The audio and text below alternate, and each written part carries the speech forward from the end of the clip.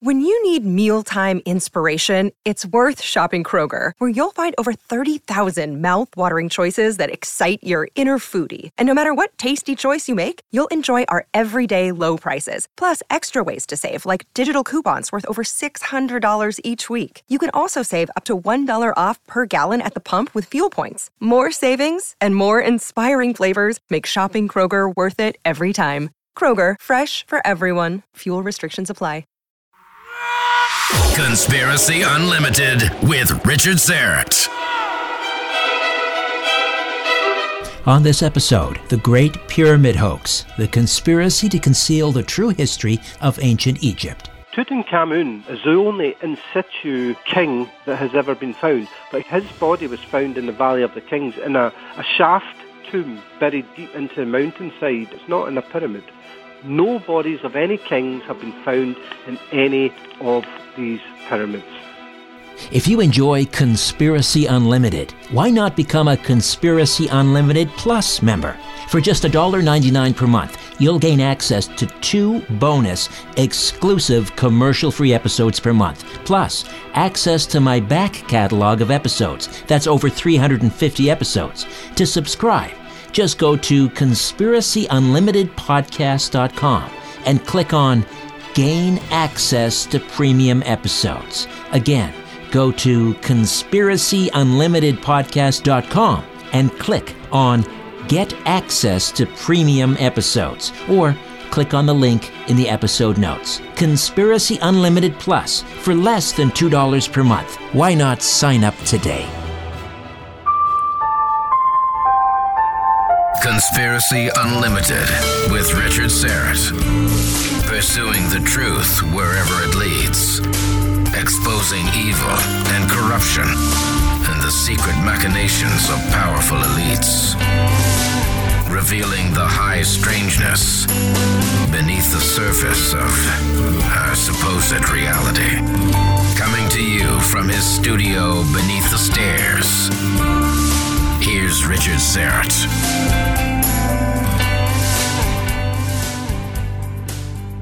Welcome to your Friday. While you're enjoying this episode, my boys and I are hopefully landing some smallmouth bass or maybe even a pike on Ward's Island here in Toronto. I'll let you know how we made out on my Twitter feed at Richard Syrett. Stay tuned for that, and thanks for listening. Despite millennia of fame, the origins of the Great Pyramid of Giza are shrouded in mystery. Believed to be the tomb of an Egyptian king, even though no remains have ever been found, its construction date of roughly 2550 BCE is tied to only one piece of evidence: the crudely painted marks within the pyramid's hidden chambers that refer to the 4th Dynasty King Khufu, discovered in 1837 by Colonel Howard Weiss and his team. Using evidence from the time of the discovery of these quarry marks, including surveys, facsimile drawings, and Weiss's private field notes, along with the high-definition photos of the actual marks, Scott Creighton reveals how and why the marks were faked. He investigates the anomalous and contradictory orthography of the quarry marks through more than 75 photos and illustrations, showing how they radically depart from the established canon of quarry marks from this period. He explains how the orientation of the Khufu cartouche contradicts ancient Egyptian writing convention, and how one of the signs is from a later period. Analyzing Weiss's private diary, Scott reveals Weiss's forgery instructions to his 2 assistants, Raven and Hill, and what the anachronistic sign should have been. He examines recent chemical analysis of the marks, along with the eyewitness testimony of Humphreys Brewer, who worked with Weiss at Giza in 1837 and saw forgery take place. Exploring Weiss's background, including his electoral fraud to become a member of the British Parliament, Scott explains why he was driven to perpetrate a fraud inside the Great Pyramid. Scott Creighton is an engineer whose extensive travels have allowed him to explore many of the world's ancient sacred sites. The host of the Alternative Egyptology Forum on AboveTopSecret.com, Scott is the author of The Secret Chamber of Osiris and co-author of The Giza Prophecy. He lives in Glasgow, Scotland. His latest book is The Great Pyramid Hoax, the conspiracy to conceal the true history of ancient Egypt. Scott Creighton, welcome to Conspiracy Unlimited. How are you? I'm very well, Richard. It's good to talk to you. Likewise. And you're in Glasgow, Scotland. What's it like over there?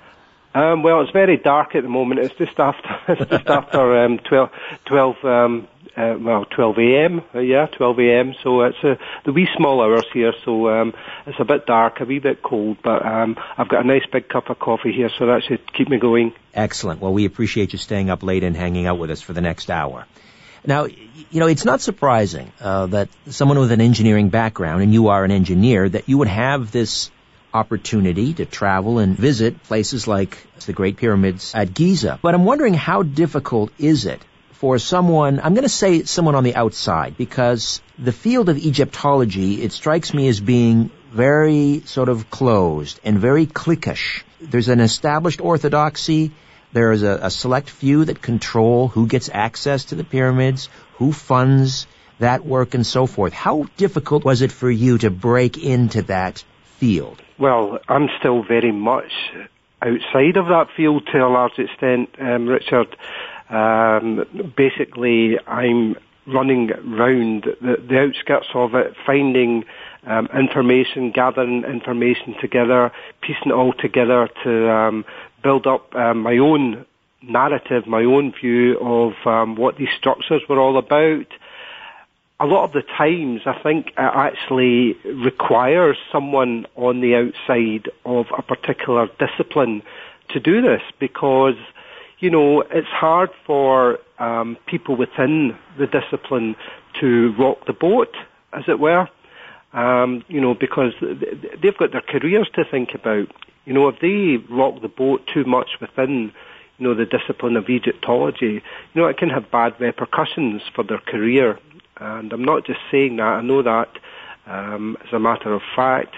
I have some Egyptologist friends who have told me that very thing. So it's probably actually, in a sense, easier for someone like myself to do this kind of thing, because the people inside Egyptology, they really don't want to go there. They've got their, as I said, they've got their careers to think about. If they, see anything that's untoward or that's unconventional, goes against the grain, they could be, next time they go to get a grant, a research grant, that could, be, they just don't get it, or if they want to, try and get a research permit. Sure. Somewhere in Egypt. Entire textbooks would have to be rewritten. And as you say, academic careers would be on the line. We see this across many fields, but it really does not augur well for scientific pursuit, because what the orthodox Egyptologists are saying is, case closed, the Great Pyramid of Giza, we can affix it to a particular time, historical context, 2550 BCE, the 4th dynasty, and we'll get into that. When anyone in the scientific field, and I don't care what area you're talking about, says case closed, that to me sets up red flags, because that is contrary to the whole scientific method. Absolutely. And as you said, Richard, you find this not just in the fields of Egyptology, but right across the scientific field. They say, they talk about science as if it is, the barometer, for everything, that is the gold standard. But, science, it's full of contradictions within itself. Take, like the Sphinx, for example. You've got orthodox Egyptologists, they say it's about, it's contemporary with the pyramids, about, at Giza, 4,500 years old. Then you have the likes of Dr. Robert Schoch. He's saying it's not probably about 7,000 years old. And, then they've got these other scientists, and these Russian scientists who are saying, well, actually, no, the erosion on the Sphinx looks as though it's been caused by tidal energy waves, sea waves, tidal forces on the body of the Sphinx. That's, their interpretation of the erosion. But the last time there was a sea covering that part of Egypt was 800,000 years ago. So here you have... That's a big problem. That's a big problem. It's a big problem. Scientists can't even agree among themselves. Indeed. Scott Creighton is with us, and the book is The Great Pyramid Hoax, The Conspiracy to Conceal the True History of Ancient Egypt. Now, scientists, Egyptologists, protecting their reputation is one thing, but it's right here in the title of your book, The Great Pyramid Hoax, which obviously suggests that there is something far more nefarious here, and we will get into that. But before we delve into that, and why you question the dating of the construction of the Great Pyramid of Giza, give us, those of us who haven't been fortunate to be to the Giza Plateau, give us sort of a real quick guided tour of the plateau. Okay. Well, at Giza, you have, presently there are 9 visible pyramids. There are the 3 giant pyramids, the Pyramid of Khufu, Khafre, and Menkaure. And you beside the Pyramid of Khufu, you've got 3 smaller pyramids. There's actually a very small one there as well, but used to be there. It's no longer there. It's known as a cult pyramid, but we don't really talk about that. You have like 3 what are called the Queen's Pyramids beside the Great Pyramid of Khufu on the eastern side. The smallest of the 3 main pyramids at Giza, you have another set of 3 pyramids, or what are called Queen's Pyramids, to the south side of Menkaure's pyramid. That's the smallest of the 3 largest pyramids at Giza. And also on the eastern side of the plateau, you have the Great Sphinx. Now, a lot of the discussion tonight will be about the relieving chambers of the Great Pyramid, where this hoax essentially took place. Now, these chambers are within the Great Pyramid. Inside the Great Pyramid, you have 3 chambers. There's one below the Great Pyramid, that's known as the subterranean chamber. Then you have about 100 feet or so above the body of the pyramid, you have the so-called Queen's Chamber, and then above that, about 200 feet up the pyramid, you have what's known as the King's Chamber. Now, there's a series of 5 small chambers above the King's Chamber of the Great Pyramid.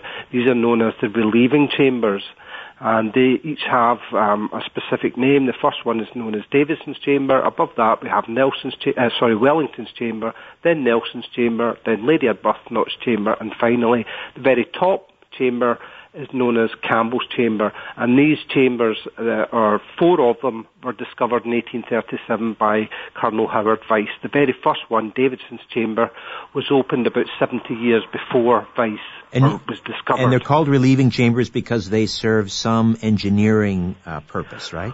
Well, this is the theory, Richard, but it's a bit of a strange theory that, these chambers were placed above the King's Chamber to try and deflect pressure off the roof of the King's Chamber. But the strange thing is that if you look at the Queen's Chamber, there are no relieving chambers above that. You just have the gabled blocks straight above the Queen's Chamber, and there's a lot, and because the Queen's Chamber is lower down in the body of the pyramid, it's got a lot more weight above it. Right. So it's a contradiction there. This is, scientists, engineers can't really figure it out. Why or how was the date of 2550 BCE affixed to the construction of the Giza Pyramid? Okay, Richard, what we have to remember here is that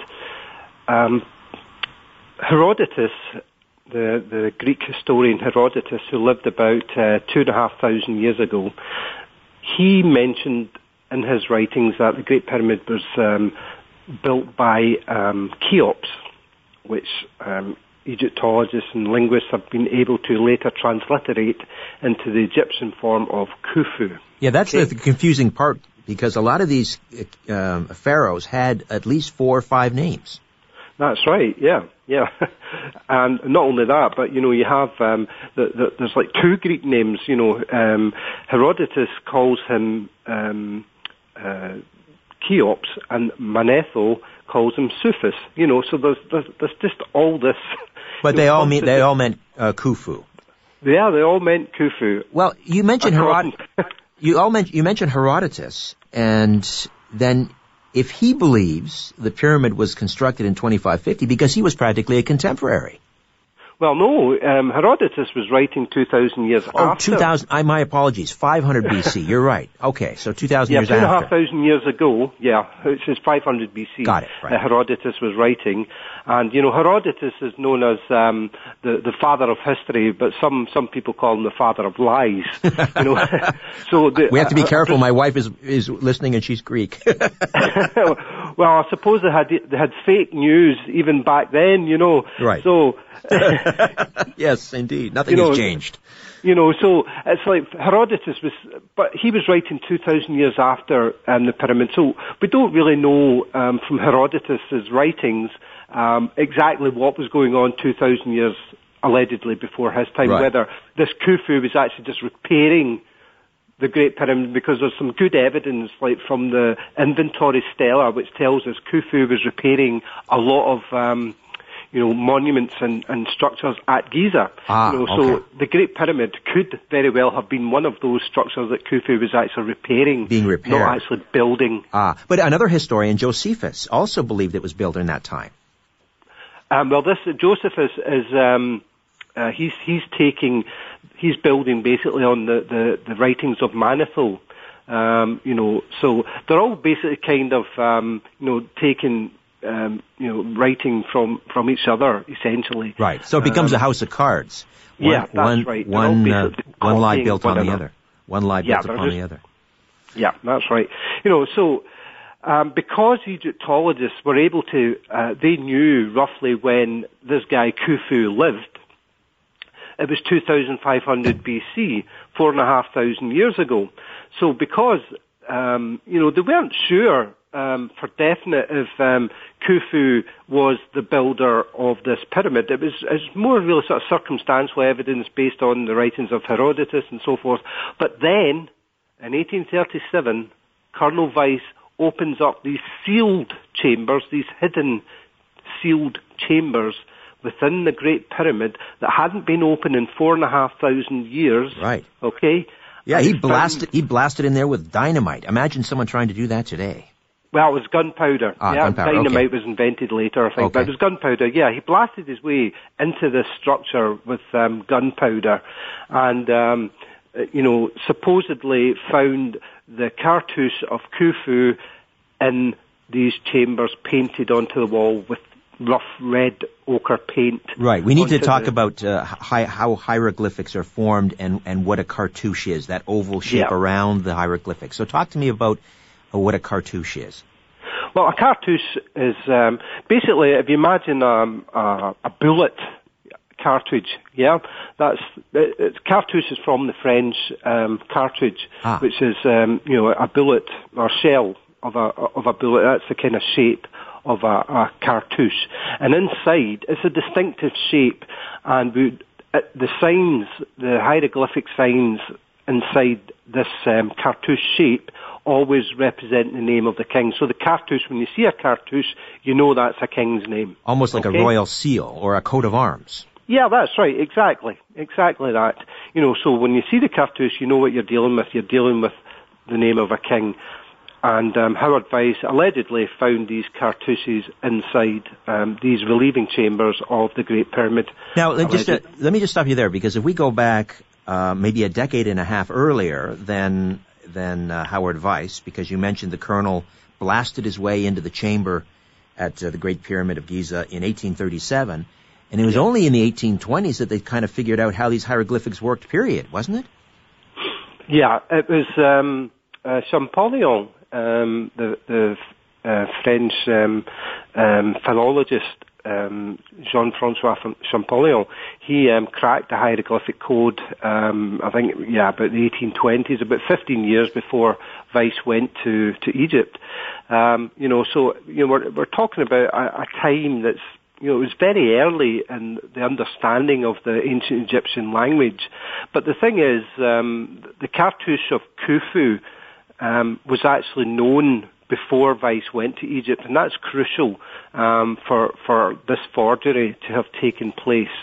The cartouche had been published with, the name below the cartouche, Khufu or Sufis, and so Weiss could very well have seen this and known what cartouche to put in these chambers. And the royal seal, if you will, or the cartouche of the pharaoh Khufu, what symbols were involved? Well, there are four symbols which make up. Five if you include the cartouche itself. There are four symbols. You have a circle with some dashed lines.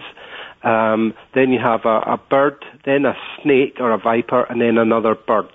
So the circle represents K or KH. It is like CH as in like Loch. We say Loch in Scotland. The CH. It's actually pronounced as in Loch. So it's actually Khufu as opposed to Khufu, but most people just say Khufu. The bird represents the letter U, the viper or the snake represents F, and the other bird is the other U, so that represents Khufu. Okay, so when Colonel Weiss blasts his way into the chamber, finds this cartouche bearing the name of Khufu, or Cheops as the Greeks call him, that was just further corroborating evidence of what Herodotus and Josephus and others had said all along, that the Great Pyramid was built by Khufu in the 4th dynasty around 2550 BC, case closed. Yeah, because Egyptologists knew when Khufu lived, this cartouche was allegedly found in this sealed chamber, ergo, by extension, the pyramid was built 2550 BC, case closed. Right. And further, the belief was that the pyramid was built as primarily as a burial chamber for the pharaoh, correct? Yeah, that was the belief in Weiss's time, and obviously right up until the present day. But even in Weiss's time, there were still people questioning, whether they were built as tombs or not, or as something else. But there's other narratives which have come down to us which suggest that they weren't tombs, but they were something else altogether. I don't know if we have time to get into that, but there were other stories and legends about what the pyramids were originally built as, and that have come down to us. No remains of Pharaoh Khufu were ever found. I mean, these tombs would have been raided by tomb raiders long before Weiss came on the scene. Well, that's the conventional narrative, Richard, that, the reason that the mummified body of Khufu or any ancient Egyptian king was never found was because the tomb raiders came along and raided their tombs. But it's a crazy thing indeed. Of the king's body was the most important thing, the most precious thing. It had to be protected at all costs in ancient Egyptian religion, because the king had to commune with the gods to make sure the Nile flooded, the crops grew, etc., etc. So protecting the king's body was paramount to the ancient Egyptian religion. So ask yourself the question: why would they then go and build the most massive advert to where the king's body was, that's ever been built in humanity? This pyramid is nearly 500 feet tall. It's like an advert to every tomb raider in the land. Here it is, guys, come and get the booty. Right. I mean, just a slight side road here, but have the remains of any pharaoh, whether we're talking Tutankhamun or Ramses, have any of them ever been located inside a king's chamber in a pyramid? No. Never. Tutankhamun is the only in situ king that has ever been found. But his body was found in the Valley of the Kings in a shaft tomb that was buried deep into the mountainside in the Valley of the Kings. It's not in a pyramid. He's the only one that's ever been found, a king's body in situ, in its original in situ state, undisturbed state. No bodies of any kings have been found in any of these pyramids. All right. So here it is, your theory that this cartouche found stamped inside one of these chambers by Colonel Weiss in 1837, bearing the name of Khufu, was a forgery. Now, yes. Others had before you, most notably, of course, Zechariah Sitchin, who's very familiar to people listening to this program, almost 40 years ago, or maybe more than 40 years ago, in the Stairway to Heaven, was making a similar claim. Talk to me about what Sitchin was saying about this cartouche. Okay, this was, I think it was his, you're right, his Stairway to Heaven, which was 1980, so that's about 37 years ago. Sitchin essentially claimed that the marks that Colonel Weiss claimed to have discovered in these chambers were forgeries. Now, this claim only formed a very small and minor part of Sitchin's broader work.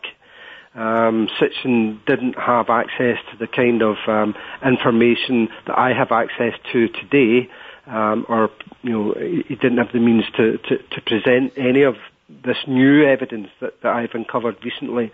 But Sitchin did raise some valid points in his research. The first thing he raised was that Davison's chamber, this is the very first of these relieving chambers.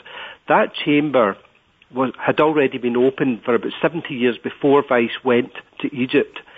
But the interesting thing here, Richard, is that when you go into Davison's chamber, there are none of these painted marks anywhere to be found in that chamber. And this chamber, remember, it's a relieving chamber and it's identical to all the other 4 chambers above it. Okay? No marks were found whatsoever. The only painted marks were found only in the chambers that Weiss blasted his way into.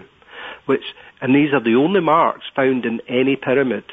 These early Old Kingdom pyramids, the giant pyramids. So these quarry marks, as they're known, you would expect that if that was standard procedure, something like a quarry mark, you buy a painting, the artist's name is on it and so forth, or if you buy a piece of pottery, the manufacturer's on the bottom, you would expect if there are quarry marks in the Giza pyramid, you would find quarry marks in different chambers and in most other pyramids, but we do not. All right, we'll take a time out, Scott. When we get back, we will dive deep into your evidence that the cartouche discovered by Colonel Weiss, which timestamps the Pyramid of Giza at 2550 BCE, is a forgery, throwing the dating of the pyramid wide open. More of my conversation with Scott Creighton when Conspiracy Unlimited returns. I've been telling you for months now how I start every morning with a 16-ounce glass of cold, refreshing pomegranate tea from GetTheTea.com. Well, my friends at Get the Tea have changed things up a little bit. I just got a new shipment, and now my Formula 13 pomegranate cleansing tea is called Pomegranate Super Tea. It's a new, stronger formula. This new blend of tea contains some of the same ingredients that are in the Life Change teas, but with added natural pomegranate flavor and stevia to give it a natural, slightly sweetened taste. It makes for a very mild cleanse that helps rid your body of any intruders. It's all natural and caffeine-free. Life Change tea is not the same tea that you buy in the store off the shelf. Life Change tea is 8 powerful herbs blended together to maximize your health, and it's only available at GetTheTea.com. It's time to try the tea everyone's talking about. They have no competitors because nothing compares to these amazing herbal teas. Don't forget to use the code UNLIMITED and all your orders ship for free. It's time to get your tea from GetTheTea.com.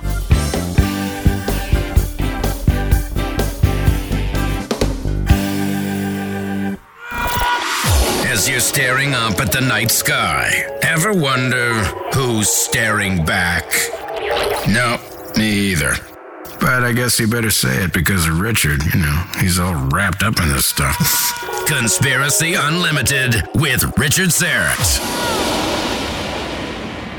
We are back with Scott Creighton, engineer and also the host of the Alternative Egyptology Forum on AboveTopSecret.com, and his latest is The Great Pyramid Hoax, the conspiracy to conceal the history of ancient Egypt.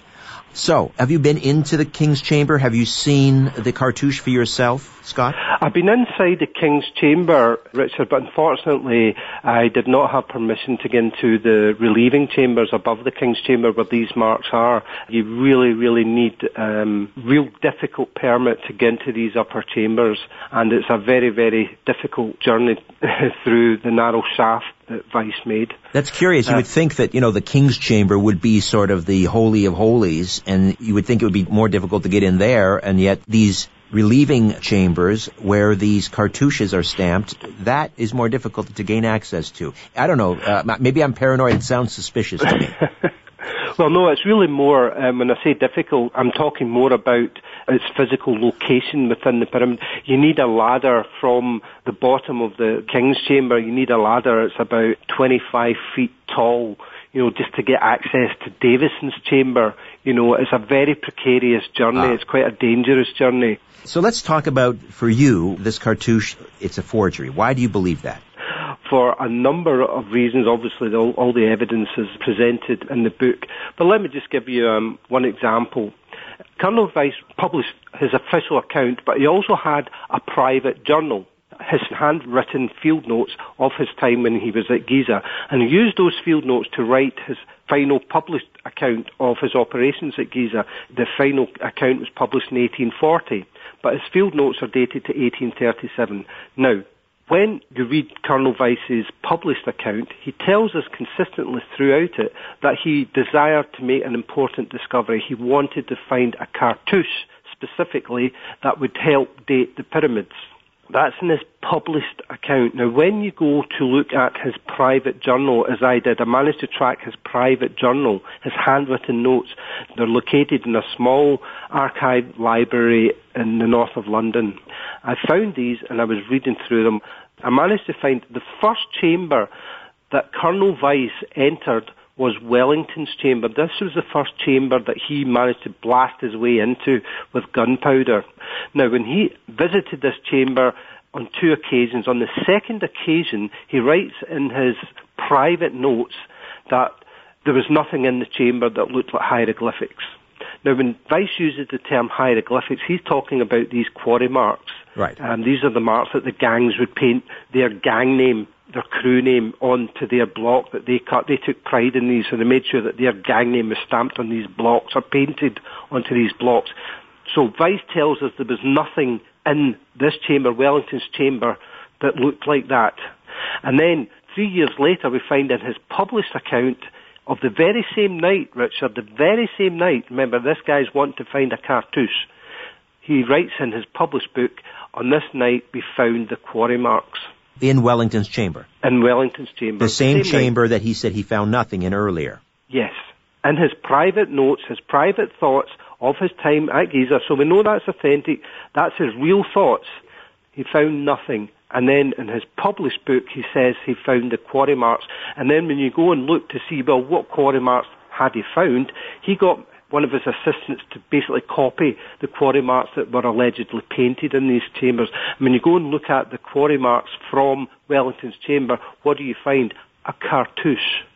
And that's the very thing Weiss wanted to find. And the remarkable thing is, in his private notes, there's not a single mention of him finding a cartouche. And that was the very thing he wanted to find. Right. There's no eureka moment, nothing, completely silent. And yet he found a cartouche, allegedly. Very suspicious. Very suspicious. Now, these are painted on in ochre, which is a dye derived from vegetables. It's iron oxide. Okay, iron oxide. Okay. Yeah. So would it not be possible to carbon date the ochre cartouche in Wellington's chamber and elsewhere to see if it fits into that 2550 BCE time period? Yep. Well, this is the thing that I don't know if you recall the 2 German graduates from university in Germany. I think it was 2013. They took some illegally took some ochre paint from one of the hieroglyphic signs, hieratic signs from Campbell's chamber, not the cartouche, a much less significant sign that had been painted onto one of the walls there. They took the ochre paint because sometimes what the ancient Egyptians would do is they would add honey or gum or fish oil to, because iron oxide, you can't carbon date iron oxide, it's not organic, but the ancient Egyptians would put an organic binding agent like gum or honey or something like that to help bind the ochre paint. And they hoped that they would be able to test the organic material in the ochre paint, but they didn't have sufficient quantity to have it carbonated. Drat. Earlier, Scott, we were talking about the two German lads who snuck into the chamber, I guess, and scraped away some of the iron oxide on the cartouche they were hoping to carbon date it, but there wasn't enough binding material, gum or resin or honey, in order to obtain, an accurate carbon dating. So, that's a dead end. What else, though, about the cartouche leads you to believe that Weiss forged it? You mentioned earlier that in his private notes, in his journal, he wrote when he went into the Wellington chamber, he was hoping to find the cartouche. He didn't find it. And then 3 years later, when it was published for public consumption, he claims all of a sudden that he found the cartouche in Wellington's chamber, which is suspicious. What else about the cartouche itself? Are there any inconsistencies with any of the symbols, for example? Oh, yeah. Oh, absolutely. Absolutely. Richard, what you find, particularly in right across, there was something like, I think it was about 6 cartouches found in all throughout these various chambers. And what you find is when you do an analysis of the actual signs used, because what you have to understand is that hieratic writing is just a hieratic script is basically just hieroglyphics that are painted as opposed to being carved, okay? Hieroglyphics are carved, hieratic is painted or written, okay? Now what you find is that over time, at the beginning, hieratic script was very much like, the actual hieroglyphics, but over time, the hieratic script changed, it evolved, it became ever more simplified for speed of writing. It was basically the everyday writing that the ancient Egyptians would use as this hieratic script. And as I said, over time it would change, it would vary, and eventually it would come into what is known as demotic script, which is basically bears no resemblance to hieroglyphics whatsoever. So we've got this change, and we know roughly when these signs evolved and changed from one into the other into the other. Now what you find when you look at the signs in these cartouches is that many of them are from dynasties that are much later, from the 11th, 12th, or from about the 8th to the 12th dynasties. That's long after the 4th dynasty. So there we have, unless the ancient Egyptians, had a time machine to get into the future to see what these signs would look like, several hundred years down the road, and come back, and it's just nonsense. Not only that, but so you've got anachronistic signs being used within the cartouche. You've also got the cartouches being written horizontally. Now, the actual text is horizontal, whereas in the 4th dynasty, this text would have been written vertically. That's a pretty glaring mistake. Yes, absolutely. This is why I see in the book, Richard, that the authorities must know these are fake. They have to know. They must know, because that is so glaring and so obvious. But they say nothing. They say nothing. But they must know. And in fact, I know that they know that they're fake, because I've had Egyptologists email me personally, and I can't divulge who these Egyptologists are, because I wouldn't put their careers or their jobs, their living in jeopardy, But they have said to me, "You're right. We know they're fake." What about Weiss's team members, those that accompanied him? Did any of his those that were part of his archaeological team, did they write journals? Did they talk about this? And are there any clues there? Well, what we have is his two main assistants were a guy called Raven and a guy called Hill. Raven and Hill. Great names. Yep. Now, these two guys are mentioned by another guy called Humphreys Brewer. He was an eyewitness to this forgery. Okay? And this guy, Humphreys Brewer, was with this team in 1837. He ended up in Giza by accident. He was there to work in a hospital. It fell through, didn't go ahead, and he ended up working with Weiss and his team. Now, we know this because this is one of the things that Zechariah Sitchin wrote in his Journeys to the Mythical Past, 2007. A chap by the name of Walter Allen got in touch with Zechariah and explained this to him, that his great-grandfather Humphreys Brewer had worked with Weiss at the pyramids and saw this forgery taking place. So we've got that testimony that's been handed down, and he basically says that Mr. Raven and Mr. Hill were repainting some faint marks, but also painting new marks. Ah. Aha. You know, That's so pretty damning. That's pretty damning stuff. Yeah, so we have an eyewitness as well, from, this Humphreys Brewer who saw Raven and Hill. But not only that, in Weiss's journal, not his published book, because he's not going to put this kind of stuff in his published book. This guy Brewer isn't mentioned in his published book because he basically accused Weiss of this forgery.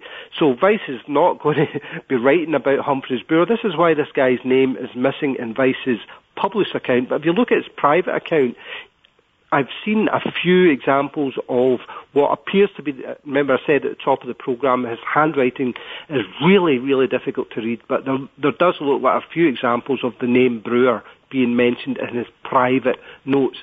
But in his private notes, he actually writes this: for Raven and Hill, these are the marks, this is the cartouche that I want to be placed in Campbell's chamber. That I want to be placed?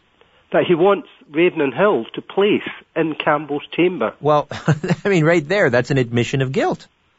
It's in the guy's diary. Now, it's not in his published book, of course. He's not going to put that in his published book. I'm surprised that his private journals survived the fire. They weren't destroyed. Because he's basically damned his, it's pretty damning evidence. Yeah, it's damning evidence. But the thing is, you hold on to diaries or your personal stuff. In 1837, it's like maybe he did plan to get, rid of it. Maybe he did plan to burn these pages. Who knows? But maybe he died the day before he did it. The point is the stuff did survive, and it is pretty damning evidence from his private journals. But there's a whole load of other stuff from his private journals, Richard, which obviously I present in the book, which show that this was a clear hoax, a clear fraud. Several weeks ago, I had a gentleman from Nexus magazine who's a photographer, and it's not related to this topic, but I am going someplace, so bear with me. He wanted to present photographic evidence that he believes proved the lunar landings were a hoax. He said there's no way they could have taken those photos on the moon with a Hasselblad camera under these conditions and so forth. Well, he took his case to the Interplanetary Science Association or Council or whatever it's called in London. Is there sort of an equivalent Egyptology type association where you can go and present your argument? That's an interesting question. It's not something I've considered because it's not something I've ever actually come across. And I do a lot of research, an awful lot of research, and it's really not something that I've come across. I don't think there's a sort of arbitration service, if you could call it that, for matters Egyptology. So probably not, Richard. I wouldn't think so. Well, what about publishing in a peer-reviewed archaeological journal? Again, I think that's difficult because to do that you need to be part of a university. You need to be attached in some way to a university or whatever. And my research is purely independent. I'm an independent researcher, not attached to any official academic body. So I'm very much on the outside. And as I said, to be honest, I actually prefer that because it gives me the freedom to do things and go places where Orthodox people really can't. But the Orthodox Egyptologists, your critics, have they come after you? Have they tried to argue that? Are they trying to attempt to find some fault in your theory? Well, not yet, because the book's only just out. It came out, I think, the 15th of December, so it's fairly, it's still very new. And I'm basically waiting for the backlash, Richard, and it will come. Oh, yes. But, you know, I have the evidence to back up what I'm saying. The book, there's a ton of evidence. I mean, I've only scratched the surface tonight in our discussion here. There's a ton of evidence which shows that, you know, I'm talking about chemical analysis as well, not of the actual paint marks, but there's other chemical analysis which has been done which show categorically that those marks are fake. You know, we've got the journal, we've got the eyewitness, we've got, you know, that's just, as I said, a few things. Read the book, there's an absolute ton of evidence, anachronistic signs, you know, from the future, you know. It's just a complete mess. And as I said, Egyptology, they must know, and I do know they know because I've had Egyptologists email me saying, yes, you're right, and we do know. But they're afraid to go public. They don't want to go public because, you know, for them it's the way I describe it, it's a convenient untruth for them. It helps them maintain the status quo. Well, that's key, the status quo. In other words, if something doesn't fit the timeline of our ancient past, then it has to be discarded.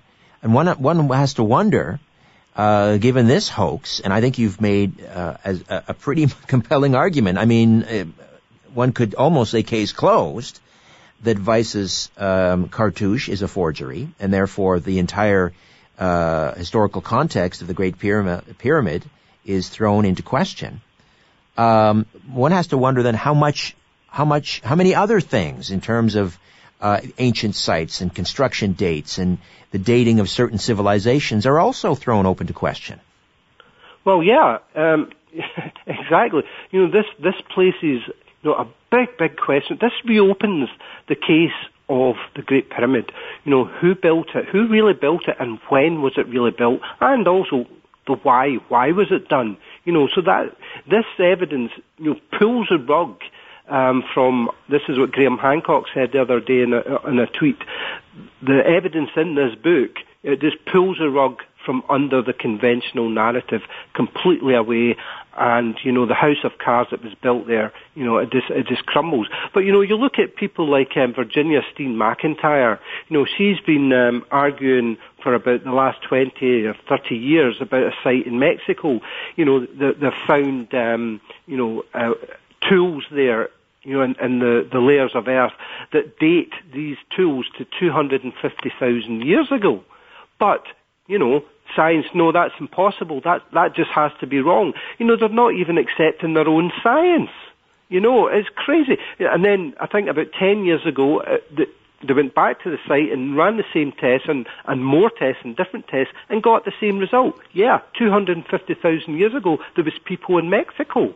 You know, we're not supposed to have crossed a land bridge until, what, about 19,000, 20,000 years ago? You know, so it just...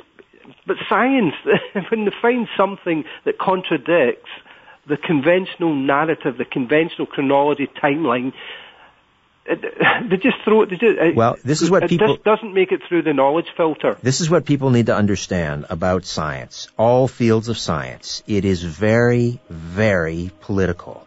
And obviously... the field of Egyptology, perhaps more so than many other fields. Scott, congratulations on the Great Pyramid hoax. Keep doing what you're doing, and perhaps in your next book, do you think that maybe you'll start to look into maybe when the Great Pyramid at Giza was constructed and why? Yeah, well, I've actually done that already.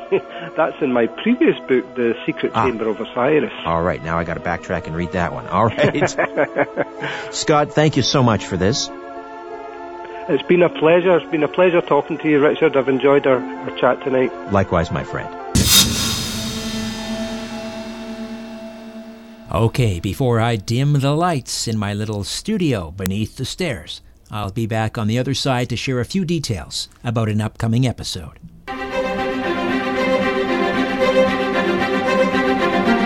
Since the mighty Aphrodite and I have been taking ESS-60, the purest form of carbon-60, we're thrilled to tell you we're both sleeping well and pain-free. ESS60 is raw carbon-60 that's been produced, certified, and guaranteed for safer human consumption. C60 is a mega antioxidant and is known to have 172 times the antioxidant power of vitamin C. 172 times. ESS60 is the carbon-60 formulation used in the 2012 original Paris study that showed ESS60 doubled the lifespan of rats. That's right, doubled their lifespan. I'm so proud to be associated with my good friends at C60evo.com. Their scientists invented the only reactor machine of its kind to produce carbon-60 back in 1991. They've been a top producer and distributor of C60 worldwide ever since, and the demand has been astounding. ESS60 from C60evo.com is available in 4, 8, 16, and 32-ounce bottles. Choose from single bottles, monthly subscriptions, or cases of 12 bottles. ESS60, the purest form of carbon-60 available. Get yours at c60evo.com/ref/rs1. c60evo.com/ref/rs1. Use the promo code RS1SPEC, RS1SPEC, to get 5% off. ESS60 from c60evo.com. Coming up next time, are high-placed Freemasons trying to recreate the Temple of Solomon whenever and wherever they can? Dr. Frank Albo, an architectural historian, believes he's uncovered the Hermetic Code hidden in plain sight of architecture, landscape, and design of public spaces. He contained in one building this kind of encyclopedia of world architecture as an homage to the craft of Freemasonry. And in that regard, there is one building that stands alone as the beau ideal of perfection, and that's King Solomon's Temple, and that's where he chose to incorporate perhaps the most important room in the building as a perfect reconstruction of the Holy of Holies of King Solomon's Temple with a replica Ark of the Covenant. Until then, I'm Richard Serrett. So long for now. A new Conspiracy Unlimited with Richard Serrett drops every Monday, Wednesday, and Friday at conspiracyunlimitedpodcast.com. Blow your mind. That is all for now. Oh, and remember to share and give a 5-star review because we have huge egos and need love. We're like cats. We need constant petting.